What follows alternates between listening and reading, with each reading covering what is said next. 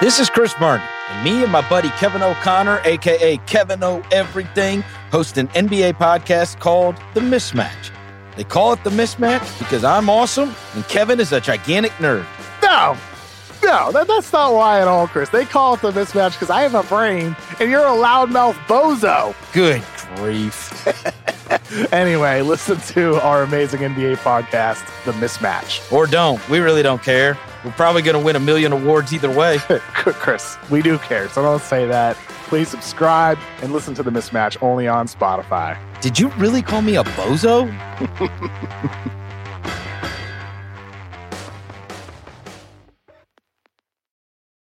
This episode is brought to you by Cars.com. When you add your car to your garage on Cars.com, you'll unlock access to real-time insights into how much your car is worth. Plus, view its historical and projected value to decide when to sell. So when the time is right, you can secure an instant offer from a local dealership or sell it yourself on Cars.com. Start tracking your car's value with your garage on Cars.com. This episode is brought to you by Anytime Fitness. We're not all professional athletes, but we all have health goals. That's why Anytime Fitness gives you access to personalized plans and support from a coach. Plus, you can track your training, nutrition, and recovery progress with the Anytime Fitness app, just like the pros. With 24/7 access to more than 5,000 gyms worldwide, get more from your gym membership. Visit anytimefitness.com to try it for free today. Terms, conditions, restrictions all apply. See website for details.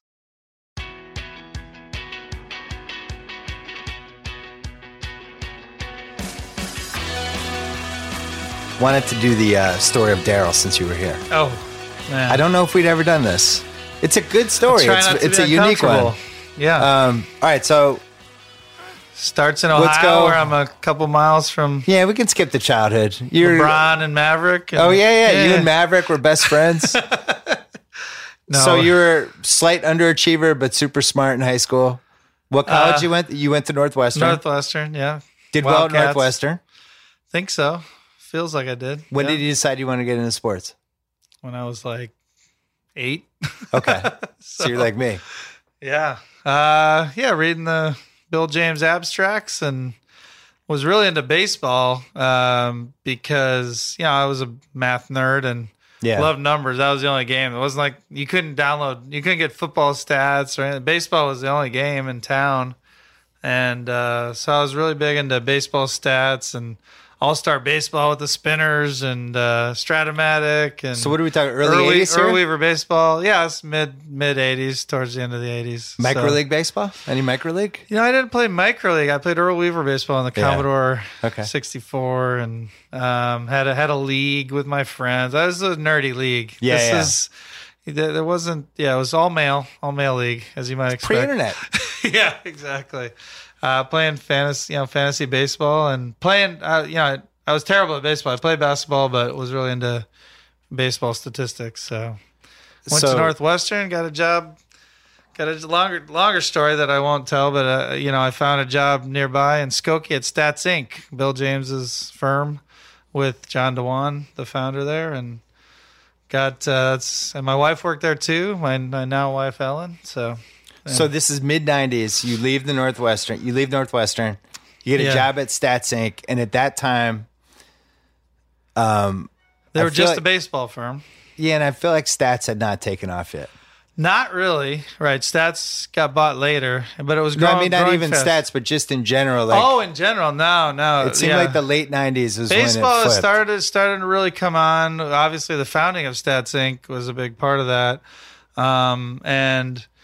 While I was there with Mike Canner, Mike really started the basketball part of Stats, and I was entering by hand like all the basketball statistics, and then I got an opportunity in the '90s I got part of their basketball book, their first basketball book. And I have that one. I know, and I put a Karl Malone on the cover, I think. Yeah, and I had a formula in it. And that was like my first basketball thing. What was the formula?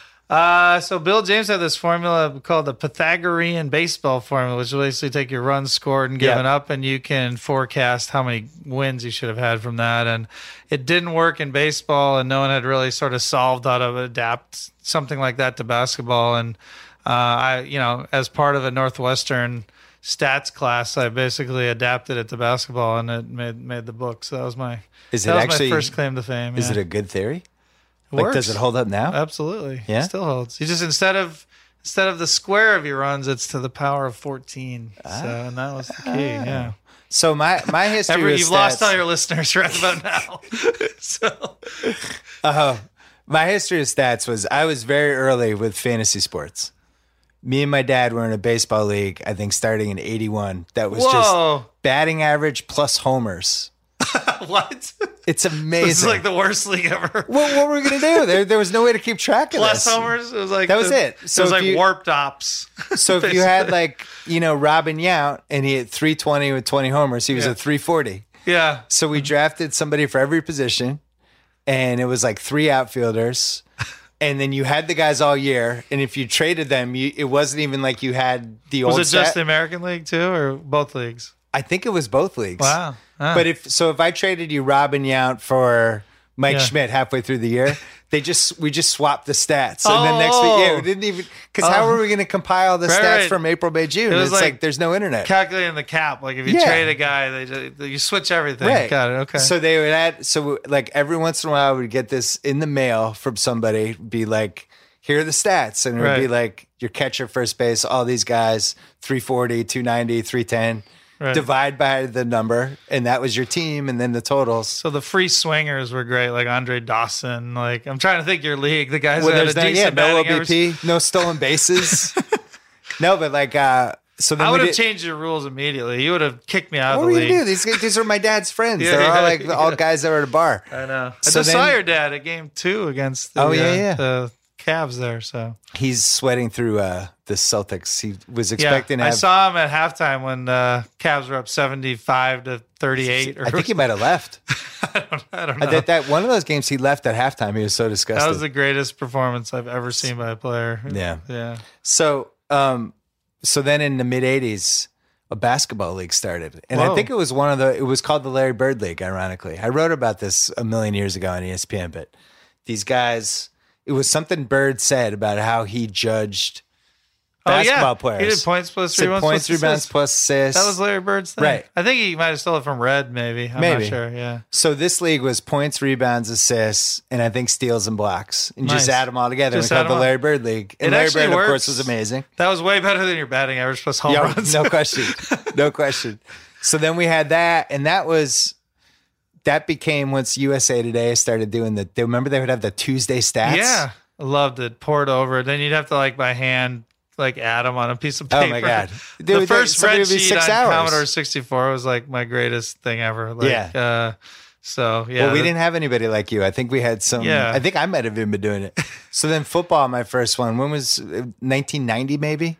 No. And that was 1991. Fantasy I think football came earlier. No, I'm saying when my first league. Yeah. But all of this stuff was the same thing. It was very primitive info.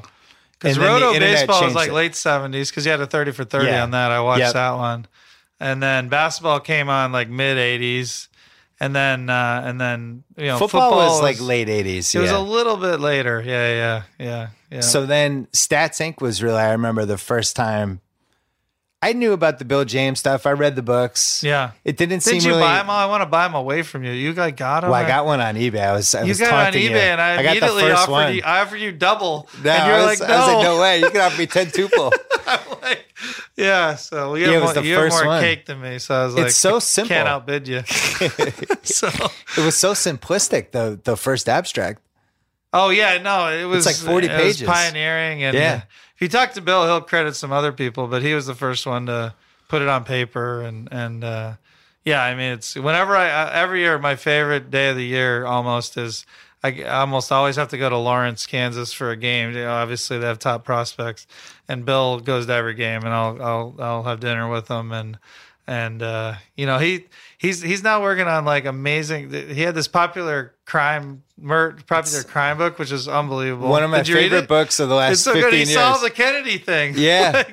And he's got another one coming out. I don't think I can say anything about it, but he's got one that's going to be unbelievable when it comes out. So the thing that's great about him, and is just a good lesson when people always ask, how do I break into this business? What's blah, blah, blah.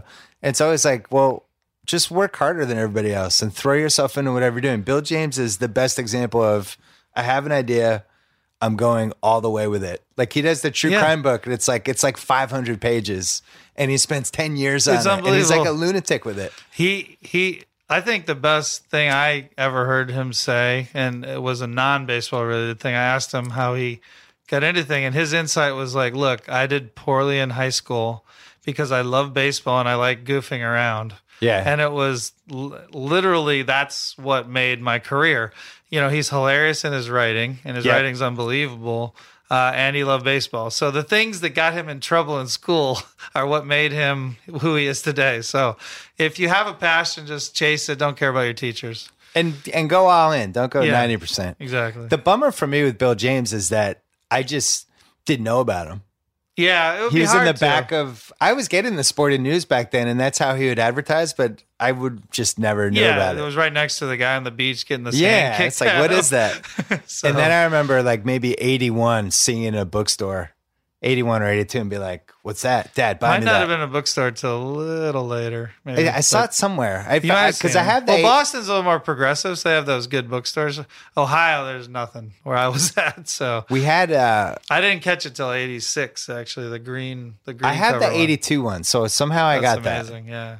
I don't know Boston if I have the has 81. a history of great bookstores, so they might have carried it actually, yeah. Because the quality of them goes up. I had to hope the Walden books would have something. Walden books, oh my God, remember those? Down at Summit Mall, and so Stats takes off. Yeah, and the internet changes everything. Yeah, and now all of a sudden, loads of statistical information are going up and are changing how we're following sports. At the same time, Billy Bean, Moneyball, all that starting.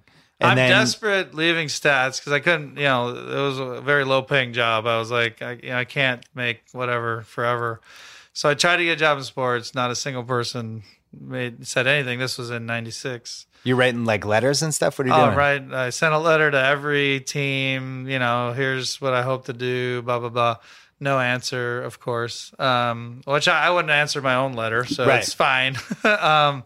And then just desperate to get into sports. So I basically said, hey, I'm going to have to be super rich. Like, that's my only chance, was I have to be super. So then I went on to do stuff that had no chance to make me super rich. I was at like a pharmaceutical firm. I was at, a company called MITRE that works with the NSA and CIA. And then I decided to go to business school, which is also a terrible idea to get rich. But I got lucky, got into a consulting firm, and that firm ended up working on the Red Sox deal before John Henry bought it. And that was my key, because the group that was going to buy them, the local owners, Karp and O'Donnell, I remember, who actually outbid Henry. I was like the nobody working on that team. But they kicked to me a part of the project, which was like they wanted to buy the Red Sox and Celtics together and then create a cable. Remember. And that was a great idea, by the way. And Yes was just doing the same thing. Yep. And so I got that piece of the project, and then of course they didn't get the bid. I'm ready to jump off the building, and it wasn't. But that was always shady how they didn't get the bid either. Oh, it was how somehow the highest bid doesn't win the auction. Bid, and the reality was, my memory was, our group wouldn't promise they would support one of their proposals for, I think, revenue sharing. And so it was Bud Selig. He greased it. I don't know. I was the nobody in the project, so that's just what I heard. Yeah. And then basically, Wick, who I really owe so much to, was had gone to the Celtics and put a bid down, but had like a 1 or 2 week due diligence period. And then Steve Pagliuca, who knew the CEO of our firm, Parthenon, where I was at, basically said, hey, we need to analyze this deal fast.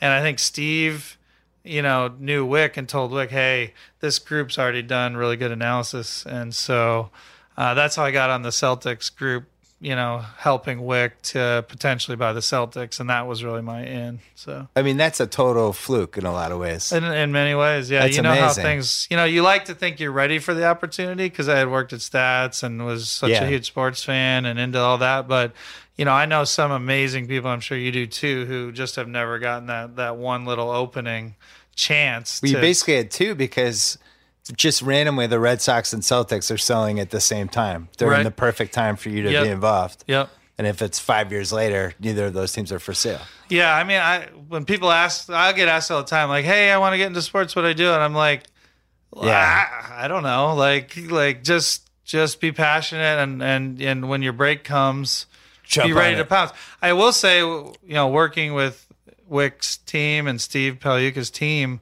on that deal, like my wife thought it was crazy. I literally wouldn't come home. We were working 20 out of 24 hours around the clock, and when you see that little crack in the door, just plow through. Like, don't you cannot treat it like it's 9 to 5 at that point. Like, you have to stand out. And I still remember to this day, Wick, day 3 into it, we were giving a presentation, and he turned to me and he was like, "You'd look really good in green." I still remember that moment. It was like one of the big moments of my life. Wow.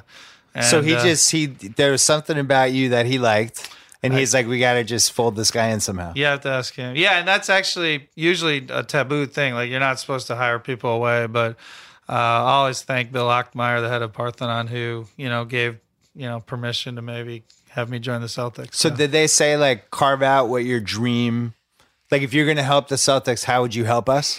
Yeah, I mean, I didn't really care. In fact, I think Wick almost didn't hire me because I was desperately at 3 a.m. saying I really want to be there. Really. Right. And finally, I remember he sent me an email back "Hey, chill. Right. It's going to be fine." I was acting very like a 20-year-old during that. I was very, I knew it was maybe my break. And so I did not act rationally and was very desperate. And, and then Wick just had me work on different things at the Celtics, and then he brought in Danny Ainge and Rich Gotham, and I was pretty young, so it was appropriate for them to bring in more experienced guys, and I just worked with both of them for a few years. So when did you become the advanced metrics guy for the Celtics?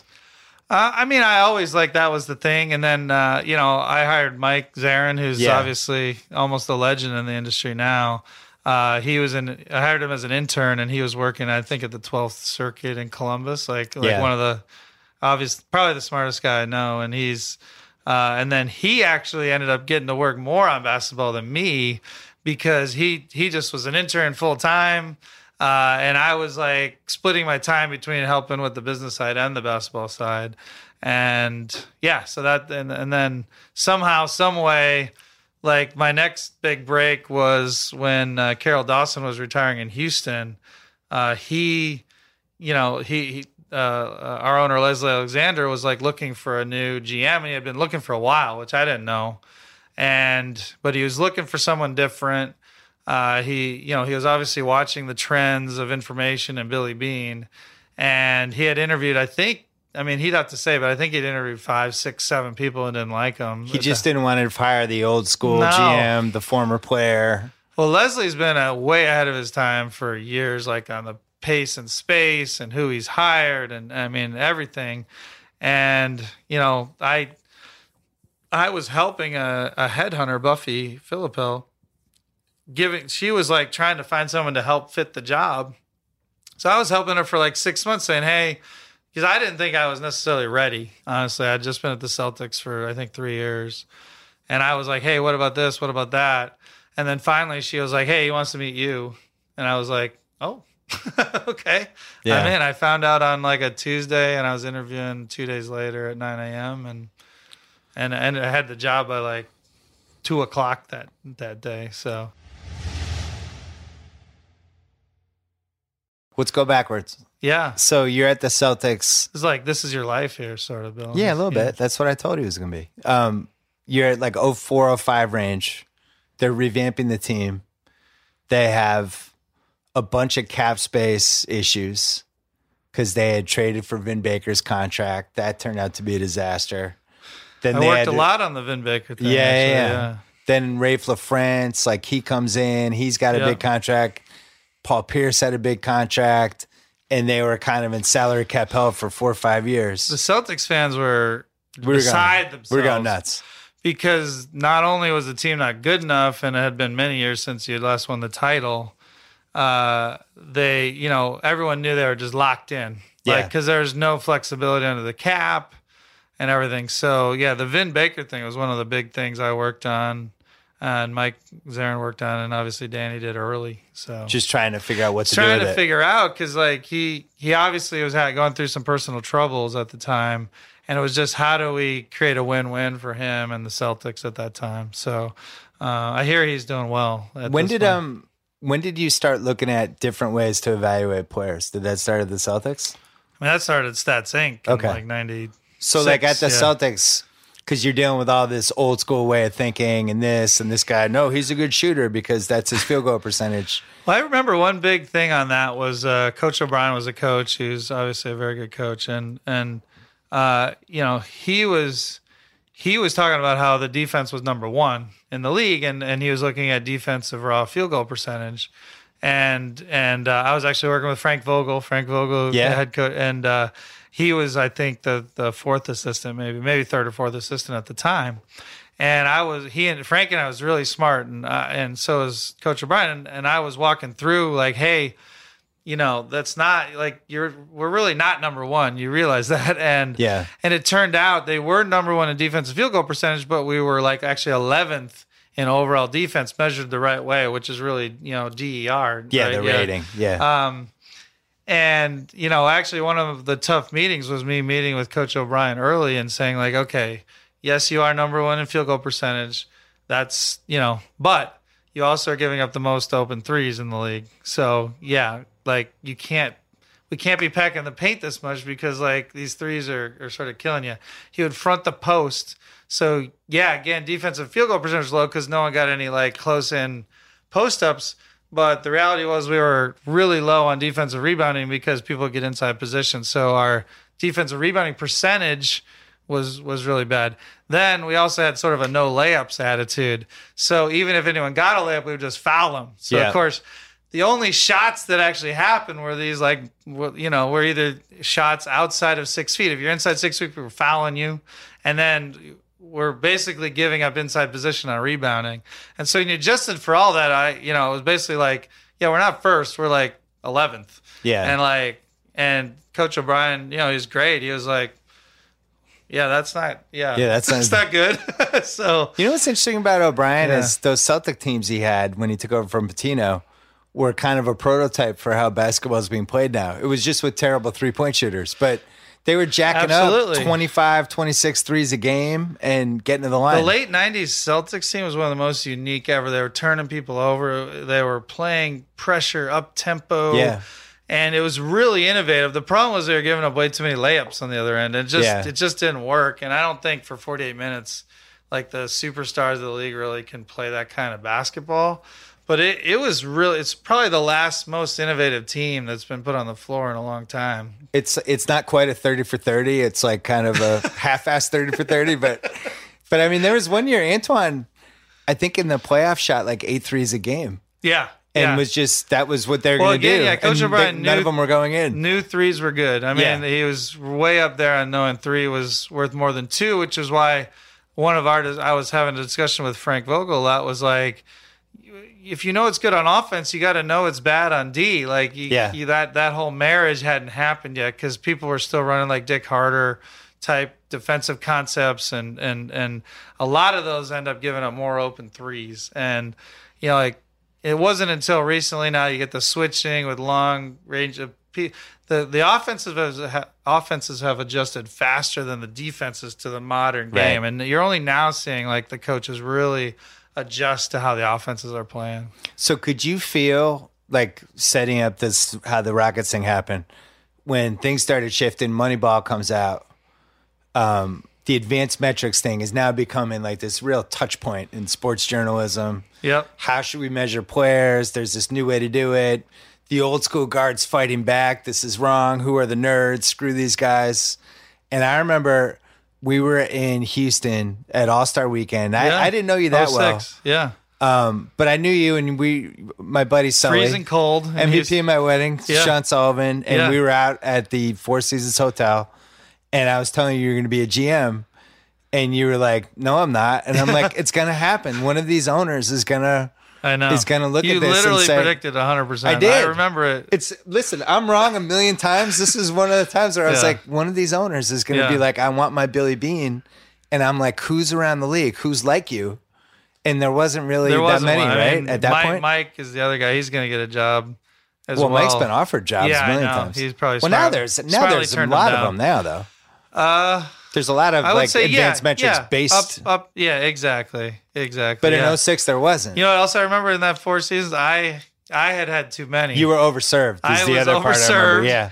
And you saved me from going up to a very key executive. Yeah, I made you leave. I almost embarrassed myself completely, and you saved me. So you might have killed my GM chance right there. So, you could have.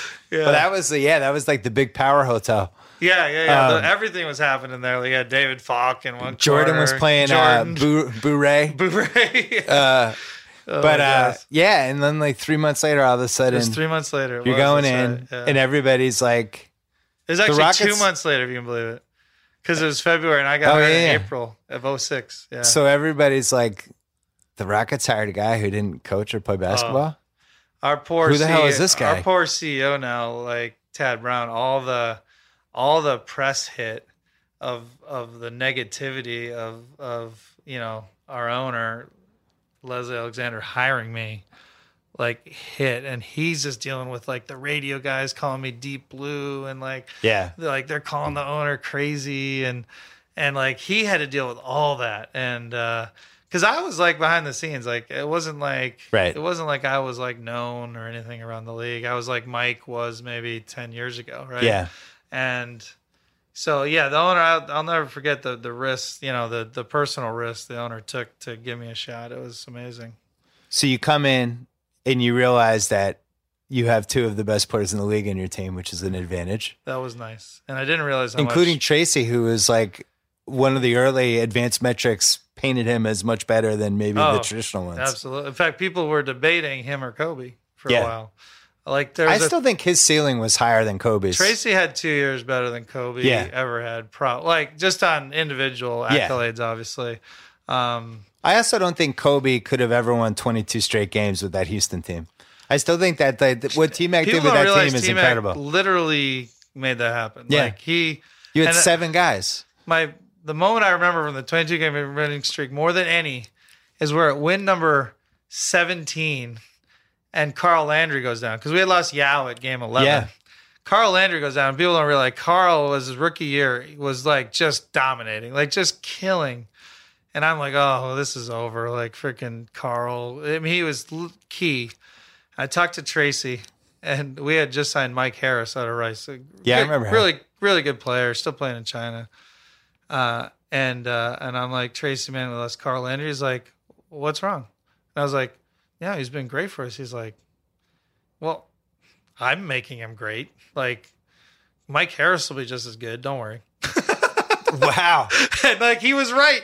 Mike Harris had this amazing stretch of 5 games before he finally lost to the eventual champion Celtics that year. So T-Mac, he's the lost career of that decade. T-Mac made so many people better. Yeah. I mean, his people forget his passing was absurd. James now is on his level, or maybe you could say better. But both, I've been blessed to have 2 superstars who are ridiculous passers. So, do you think I was a defender for T-Mac Hall of Fame? I actually thought he was underrated. Peak level, you can't argue it. Yeah, he was the best demeanor player that he had as a superstar. Do you feel like he was as cutthroat as he needed to be? I think it hurt that people thought he wasn't. I mean, go back and look at all his playoff statistics. They were unbelievable. He's one of those guys who got better in the playoffs. I respect those guys. Yeah. Dwight Howard, who people, like to beat up now. You look at his playoff run with us. He is every year unbelievable. So you look, almost every player gets 10 to 20% worse in the playoffs. The guys who get better are the ones you want on your team, and Tracy was that. What did you think were the big inefficiencies when you took over that quickly got closed? Because it seems like shooting 3-pointers was, that one, that one's still coming, but like that was such an easy inefficiency, and now everyone's catching up. That was a simple one. I'd say like obviously the inefficiency of paint, shots outside of the paint, not threes. I think that one's pretty close. What about for like how much success you had in the draft those first couple years? Like, using draft models. Yeah, I mean we had obviously Brooks, Aaron Brooks picked late 20s, Carl Landry picked 31 that year. Even onto like guys like even Chandler Parsons and stuff. But our draft board ends up getting. The league is way more efficient in the draft now too. So you really valued college production back then more than other teams. More than other teams. I think teams like the Spurs were always really smart. Spurs were obviously way ahead on international guys. Yeah, that's caught up. That was a big advantage. That got closed, and then the league overcorrected with like Skidishvili and and Darko and stuff like that. And so I actually think we may be in a little bit of an overcorrection on using analysis now, because you'll see us sign guys, like Chris Paul's one of the best mid-range shooters ever. Like, am I worried he's going to take mid-range? No, because he's really good at them, and it's going to add a good aspect to our offense. So I would say there might not be an overcorrection or people using maybe numbers a little bit too much. So I'm hoping that will help us for a little while. That overreaction, almost like the international players. Yeah, that was probably the flaw of your team last year, was you abandoned the mid-range completely, and then San Antonio said, we're giving you 18-footers, we dare you to take them. I would hate to go as far as flaw. Yeah. I do think you want to be... Every team has a flaw. Of course. That's a good point. Yeah, I do think you want to have multiple threats, especially going against very good playoff defenses. You want to have multiple threats all over the floor and multiple aspects to your offense. And that's a big reason we're excited about Chris. I'm shocked people, a lot of the arguments are like, is the fit there and things like that. And they remind me of the articles on when Durant joined Golden State. Go back and look. Yeah. You can find all these articles like how they shouldn't have done it. And they were obviously absurd. And the articles on us and whether or not James and Chris can work, I think, are pretty crazy. I think the only thing is the usage rate thing. That was my biggest fear of it, is that it's two guys that succeed the most when they have the ball. Right, and my Curry point, plays off the ball, so the sharing the ball thing, I always thought it was going to hurt like Klay Thompson the most. Here's why it'll work. Like either next to Chris or James, you need guys who can shoot. Like the fact that both of them shoot at a very high rate is pretty key. Yeah, and then obviously Chris. Being a very, very good defender is also key. So both of them work off the ball really well, even though they're two of the best all time on the ball. So we're very comfortable it'll work. I mean, just look at USA basketball. They I was going to say, when you have two of the best 15 guys in the league, when the USA basketball team's up 40, no one's like, oh, I wonder if it'll work with, whether Steph, James, and Chris Paul can work. Yeah, it works pretty well. Yeah. The other thing is they're both extremely smart players, so they're going to adapt. They're going to adapt to each other really well. So going back to the late 2000s, the model that you had, the draft model, which I always used to make fun of you about. Well, you got to give a lot of credit to Mike Zarin as well. We had an early version, and then Mike came in and really took it to the next level. Did you feel like other teams figured out what the model was eventually? Yeah, teams have caught up. Because I figured it out in like 3 years. Yeah, we feel... I used to send you texts making fun of I know, people you were who like, are good you're for the taking bottom. this guy. You were always right. Yeah. So, Mike and I try to predict each other's picks every year. It's pretty funny.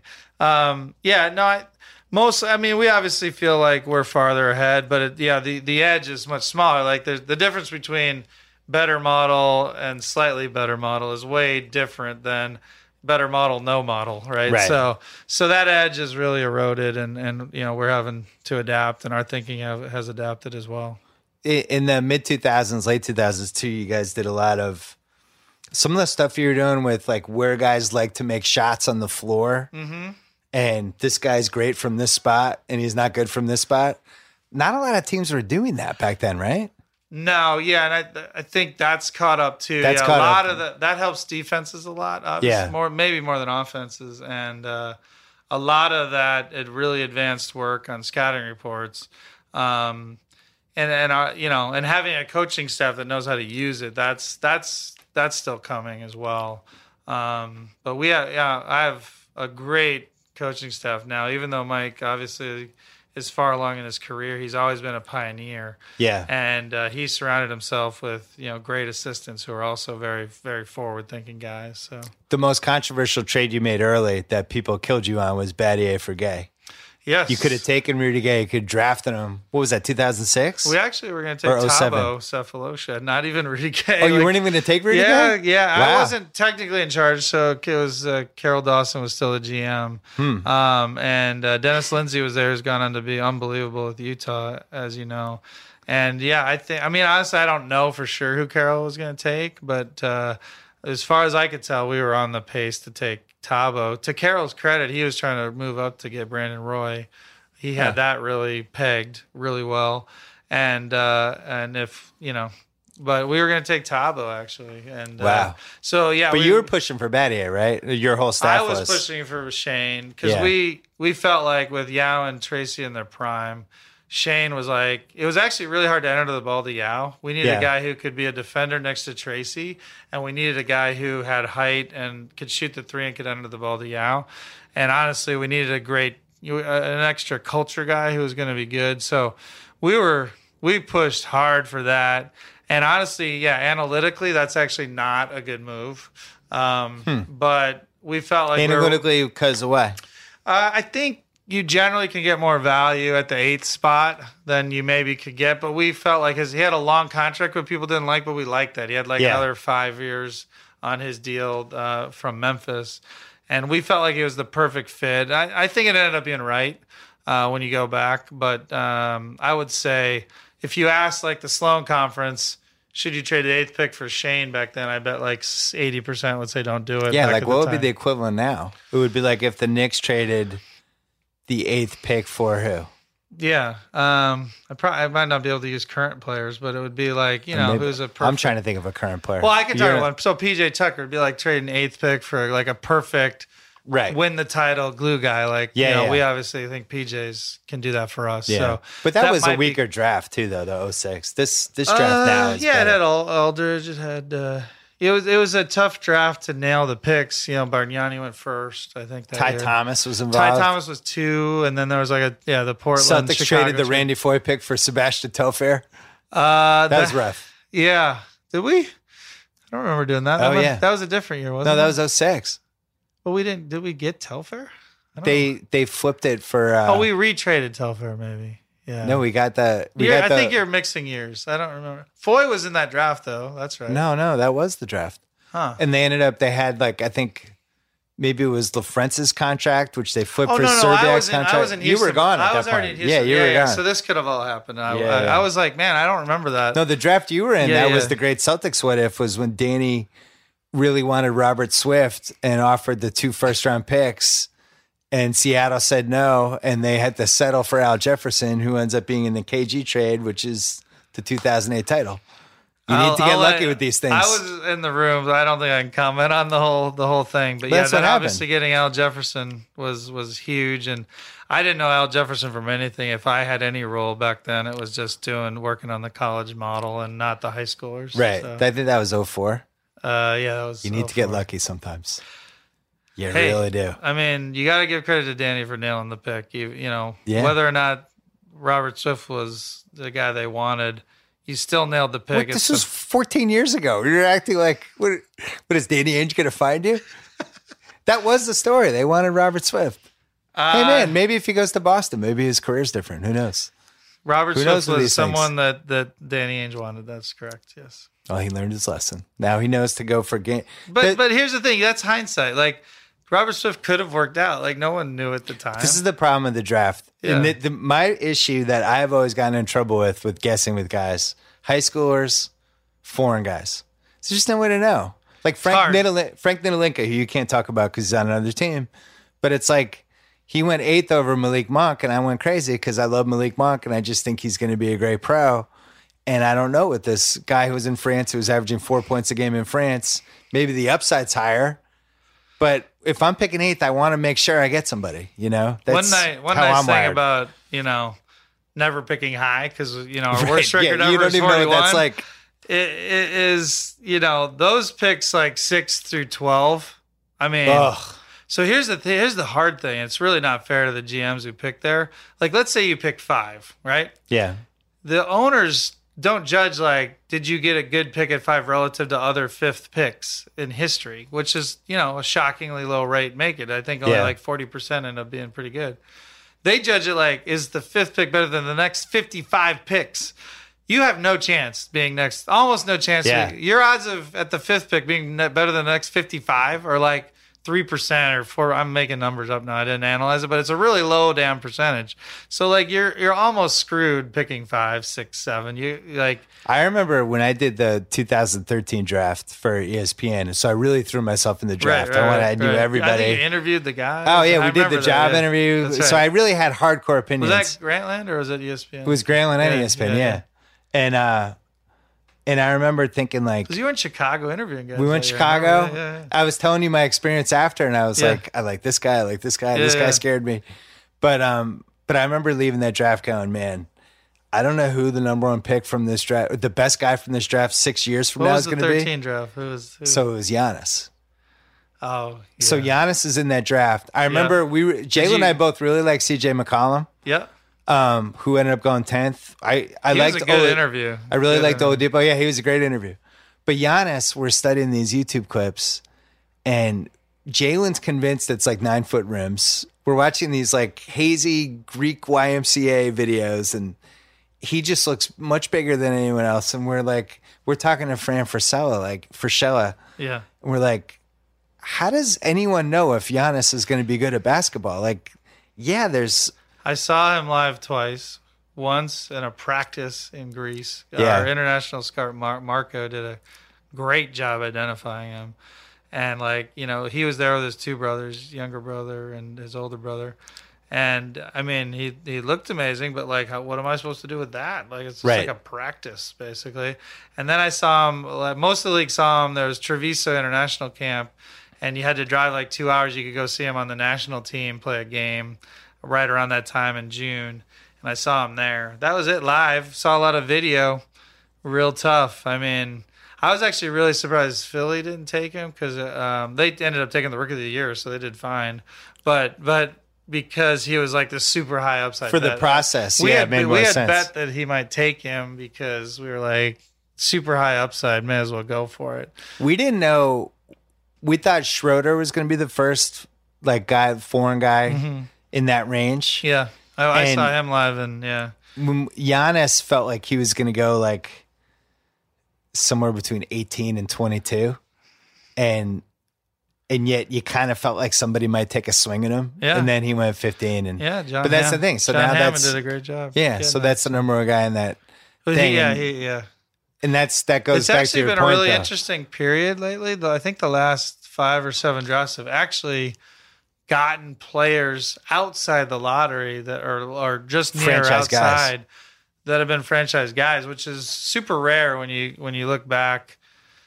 Prior to that little set with those guys, there was it was really just maybe 1 or 2 ended up being even all-stars outside of maybe pick 20. So yeah, because Kawhi at 15, that was another big one. Gobert, who gets sold. That draft, no one had right. If you'd was that Jokic too? Nah, that was later. But if you invert that draft, you almost pick better. If you go 30-1, right? Yeah, invert that draft. Go back and look. It's crazy. That I talked about this in the Michael Lewis piece. That draft, I think, was the one I was off the most. Really? Yeah, I think it was that one. I don't remember. Jokic was another one. I mean, it does seem like every year there's at least one guy outside the top. My favorite is we did it with Chandler Parsons, and I think it happened with Jokic because I think they had other picks, and I think even Bob Myers has been humble about the Draymond pick that they had picks ahead of it. Didn't take so him. Actually, our owner is super smart. Leslie came to me after we picked Chandler 38 that year, and he was obviously one of the top 5 guys in the league till he got hurt. I mean, from that draft till he got hurt. And we had 2 picks ahead of it. And Leslie, our owner, was like, you guys really messed up. And I was like, what? He's like, yeah, you had 2 picks ahead. We could have lost we could have lost him. And I was like, would you believe I knew he'd make it to 38? Right. and he was like, no. I was like, no, you shouldn't believe it because I didn't know. Yeah. So, did you feel a bias like those first few years with the GM, were the GMs condescending with you, or how'd that go the first couple years? No, the GMs, I would say the big differences when we compare to like baseball, because, the baseball guys from the analytics that were coming in and like telling everyone they were wrong, everything's wrong, right? Yeah. And so that was a tough sell. When by the time basketball really started looking at analytics, a lot of our analysis was like making coaches feel better, because like guys like Shane Battier, they averaged like 8 points and 5 rebounds, but coaches loved him. They're like, I think this guy's really helping. Yeah. A lot of the advanced analytics said like guys like Shane are worth a lot more than you think. So when you have a message that's more like, hey, you're right, but here's a few areas where you could improve, that's different than like, you've been wrong your whole life, you idiot. Like that was baseball. Yeah. So the basketball integration was a little bit easier because a lot of the coaches were, you knew that points, rebounds, and assists wasn't really a great way to evaluate players. They just knew it. And then now these new things like adjusted plus minus and things like that were saying the same thing. They believed. So that Do you helped. believe in chemistry more than you did 12 years ago? Because this has been our biggest argument over the years. I do. I would say I would nuance. So when you have a team like we have, trying to win the title, chemistry is really like, I did probably underrate it. I still don't think it's important when you're like, when you're awesome, when you're Philly. Yeah. Yeah. Oh, I got you. Yeah. It's like people worry about, when Philly, I'm not saying Philly now, but I'm saying Philly when Sam was there, like he was getting beat up for not worrying about chemistry. Like if you're going to win 15 games, like does it really matter how you do it? Like, I mean, like, so, but I do. Yeah. Luckily it all starts with your best player, and James has been a great leader, and I've been blessed that way. But yeah, I probably, especially when the team's really good, I focus on it a lot. So when you started getting attention, notoriety, I nicknamed you lovingly Dork Elvis. I know, I love Sloan that. Conference. Yeah. You become... That was like your Trump nickname for me or something. It was endearing. Yeah. And the Sloan Conference takes off, and you become kind of the face of the basketball analytics movement. Did you feel like there was resentment from the other GMs? Because I always heard like people were like, all right, enough of this Daryl Morey. We've had it. I mean, they're right. There should, I should have scaled it back? I should shut up more. I mean, that's true. Don't say you've been better lately. No, but my personality, people like expect me to be one thing.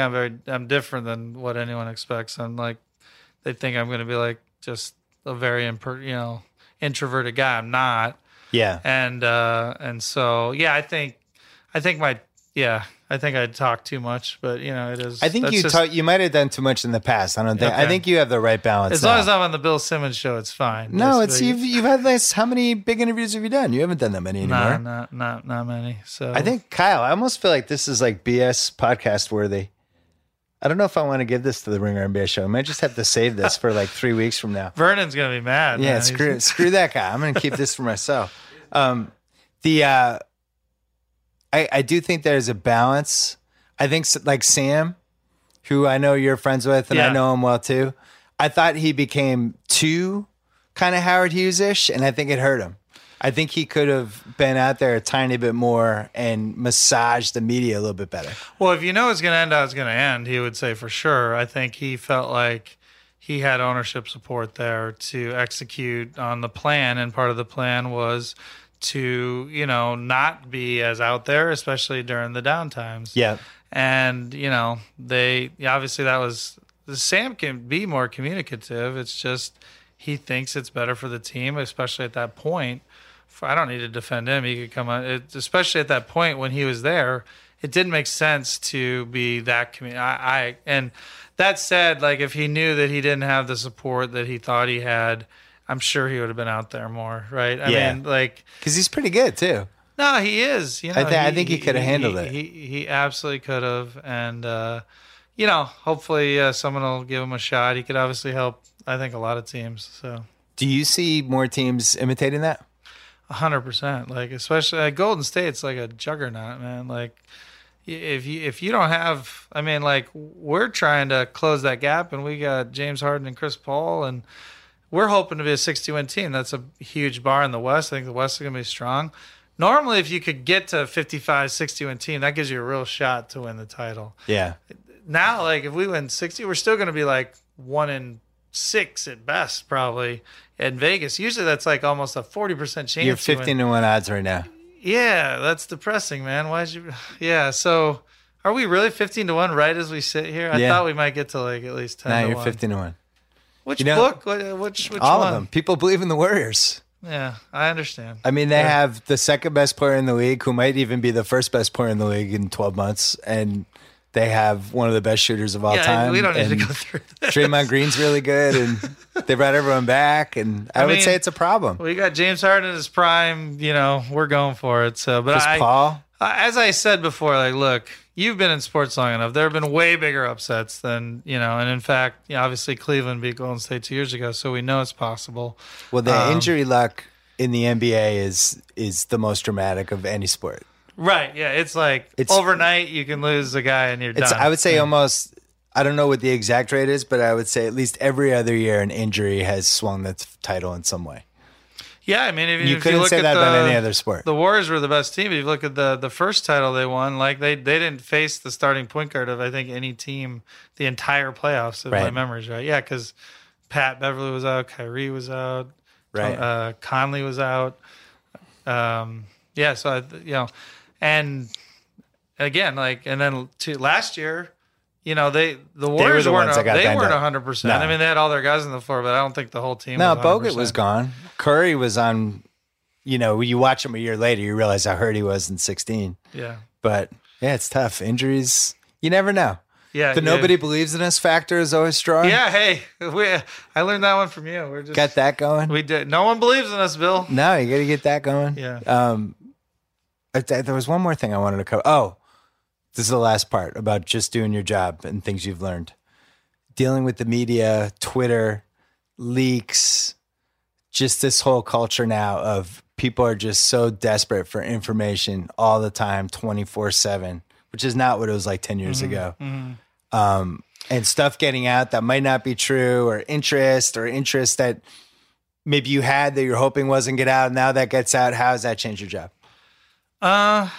It's been like a boiling of the frog. Like you don't really notice any key shift or whatever. So, it's always been something. Yeah. I don't have a key moment where I'm like, this is where things changed. I would say a lot of that stuff really helps us. If you're a destination city like Houston, one of the reasons I'm out front with the media,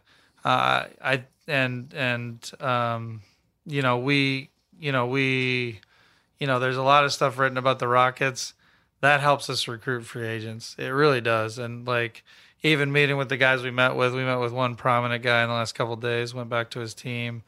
Like even a lot of his comments were around, how forward-thinking the owner is, how forward-thinking the organization has been for years, how forward-thinking Mike D'Antoni's been. And, I love Daryl on the BS podcast. That was important. Yeah. Oh, they don't mention that? He did mention that. Oh, good. Yeah, sorry. Yeah. So, no, but the fact that we have a stable and our owner just, re-upped all the key people at our team, I think really does help us in free agency. And so that's where the media, I think, can really help your team recruit free agents. So for the players, you would rank it, they're looking at city, just where the city is. I would say no. Number one is what star are they pairing with among the prominent. Oh, interesting. Star first. Star first. Star 1, 2, 3. Okay. Then owner/culture. 4 is city/organization. Okay. So it's like, just the players are getting smarter. They're looking less at the coach and more at like the owner. Because you look at everyone's like, why is the West on top all these years? The owners are better. I mean, there's exceptions. Obviously, Celtics have amazing owner, and I'll forget some others in the East that have great owners. I don't know if you did. But you look 1 through at least 11 in the West, and these are owners that have been really good, and that's the difference. So I think 4 is owner and organization, and then 5 is probably and city. Sort of I'd say tied owner, organization, and city, and then coach is. I'd say coach, owner, organization, city are like tied, and superstars like 1, 2, 3. What about income tax? Ha! That's a good one for you. Texas and Florida. That may be. That's got to factor a little bit. Discussed a lot. Yeah, we had a prominent free agent, I'd say like 2 years ago, who like was asleep the whole meeting and then woke up when we showed him the tax savings. So, oh really? Like, yeah, that one didn't work out. So that's hilarious. Yeah, barbecue is up there. We have great barbecue. Yeah, is that like number 8? I think it's pretty far down the list. Is it ahead of Gentlemen Club? Gentlemen Club's ahead of it? I would say all the stuff Jalen talks about. Champagne and campaign. It's a little bit higher up than the barbecue. Yeah. So I mean, you could get in Houston. You could live right outside the city and have a house that's like 50,000 square feet. Yeah, I mean, you could have a giant ranch. No, we show the players like, so if you want like, so let's say a $5 to $10 million house in like say the Bay Area or something is like $800,000 in Houston or something, like in a nice area. So Jesus, you can get like 20,000 square feet houses like Tracy McGrady still has in Sugar Land for like $1.5 million or something like that. So wait, I had one last question. I feel like the NBA owners are smarter than the NFL owners. I don't know the NFL owners, so it's hard for me to comment. And here's why. I think the NFL owners, a lot of old school money, older guys build it the old way. And it feels like these NBA owners that are coming in now, and now you have almost half the league full of them, these guys that made money like through tech or some sort of new wave industry. They're younger, they think differently, they take chances. Do you feel that in the league? Like since you, I think the owners are smarter and they're hiring better people. And I do think that change is really happening. Yeah, absolutely. And like Adam wants great owners. I want terrible owners. So yeah, I want more bad owners. You need at least 6 teams that don't know what they're doing. Is your dream? If not more, like your dream would be 20 teams that don't know what they're doing. At least. Well, I think you've seen the poker analogies. Yeah.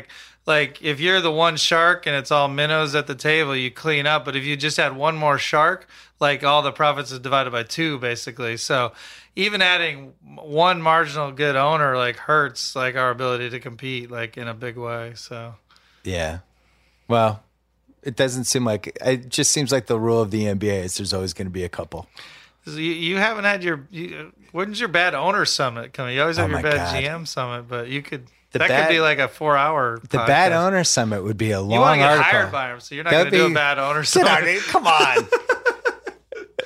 That would be a long-ass owner summit thing. I do know that they don't like when I make fun of the owners. They don't. The league doesn't like that. Yeah. I don't blame them because you know who owns the league?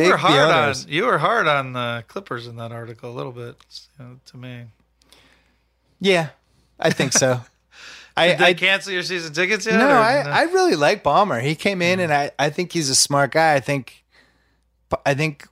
he's starting to realize that he's hit a point that I think a lot of NBA owners hit at some point where they're like, I own the team. I should be making all these decisions and then delegating to somebody. I think the ones that turn things over to other people tend to regret it for the most part. Your owner is involved in everything, always right? Involved. The one thing I talk about, people don't realize it's really important to have an active, involved owner. Yeah. The whole thing where you don't want owner involved, I think was created by coaches like 30 years ago. Because the owners were dumber back then. They were guys that just were waltzing in and be like, hey, let's trade for Bob McAdoo. I can't comment on that, but this is the couple things I say on that. Look, one, the owners are the only people who have the fans' interest perfectly aligned. They're going to own the team a long time. The fans are going to be a fan a long time. GMs come in and you've seen it. They have like 2 more years on their deal and they're trading like 7 draft picks for that kills the team. Yeah. And that's where you want your owner to step in. And you also want the owners even to hire smart guys, but then ask a lot of questions because hopefully I'm decent at my job. There's a bunch of other but he is always asking me questions like, what about this? What about that? What about this? And he is the reason the Rockets have been like the second best team in the league for the last 20 years. We've had a good run while I've been there, but really look at It's gone back to like 92. Yeah, he's back to, I think he owned it in 93, 2 titles. And yeah, if you go back to then, I think we're the 4th best record and 2 titles. And some really bad luck with Yao. Well, yeah, actually. I mean, that Yao is somebody that could have been one of the best 40 players of all time, and I think got run into the ground by his country. Well, it's actually one of my things I remember with our owner. When Yao got hurt in the second round of the playoffs against the Lakers the year, I thought we could beat him, took him to 7 games, even without Yao. Yao went down, and we were worried this might be it. Right? He came back and played 5 more games, but he wasn't. That was pretty much it. And I was talking to Mr. Alexander. I said, "Hey, poor Yao, or whatever." He's like, "Yeah, I really feel bad for Yao, but what about the fans? Like, what about it's not just Yao, obviously that's who we were thinking about at the time, but it's all the fans who put so much into it and everything like that." So it was, I hadn't thought about that. I was just worried about Yao and his foot and everything. And and he again, owners are the only ones who coaches, if they make it 4 years, they're lucky. Should get longer, 10 years probably, but and GMs make it like 6 to 10 years usually. It's only the owners who care that you're giving away all your draft picks and everything. Like, active smart owners beats uninvolved owner any day of the week. Daryl Morey. Thanks, this was good. Yeah. 12 years with the Rockets now? So coming up on 12, yeah. Amazing. 06 to now. So. And you never really had a dalliance with another team, right? No, I would never. You're a loyal dude. I would never leave. Leslie gave me my shot. And, you married the first girl who ever kissed you. You stayed with the same NBA team. Sadly, not the first kiss, but it's damn close. The first one I went out with at Northwestern, though. Yeah, Ellen. So yeah. You're a loyal guy. I'm very. You loyal. saved your best podcast performances for my podcast, which I appreciate. I you have to admit, I'm a better podcast host than Woj. That's not close, actually. Yeah, I love Woj. He's great at what he does. But suck it, Woj. You might have broken every story. Yeah, he's like literally the king of basketball. But I mean, you're great at podcasts and writing. He's great at breaking stories, So Woj, now Woj is going to get his revenge on me. He's going to destroy me. I like Woj. I get along with Woj. ESPN's Adrian Wojnarowski now. I know. I would never predicted that. Unbelievable. Came to the mothership, man. They sometimes they just target people and they go grab them. Daryl Morey. Thanks. This was fun. Thank you. Good luck. I don't know when we're running this, but good luck with the rest. Good luck finding your minimum guys. Appreciate it. Thanks. Thanks, man.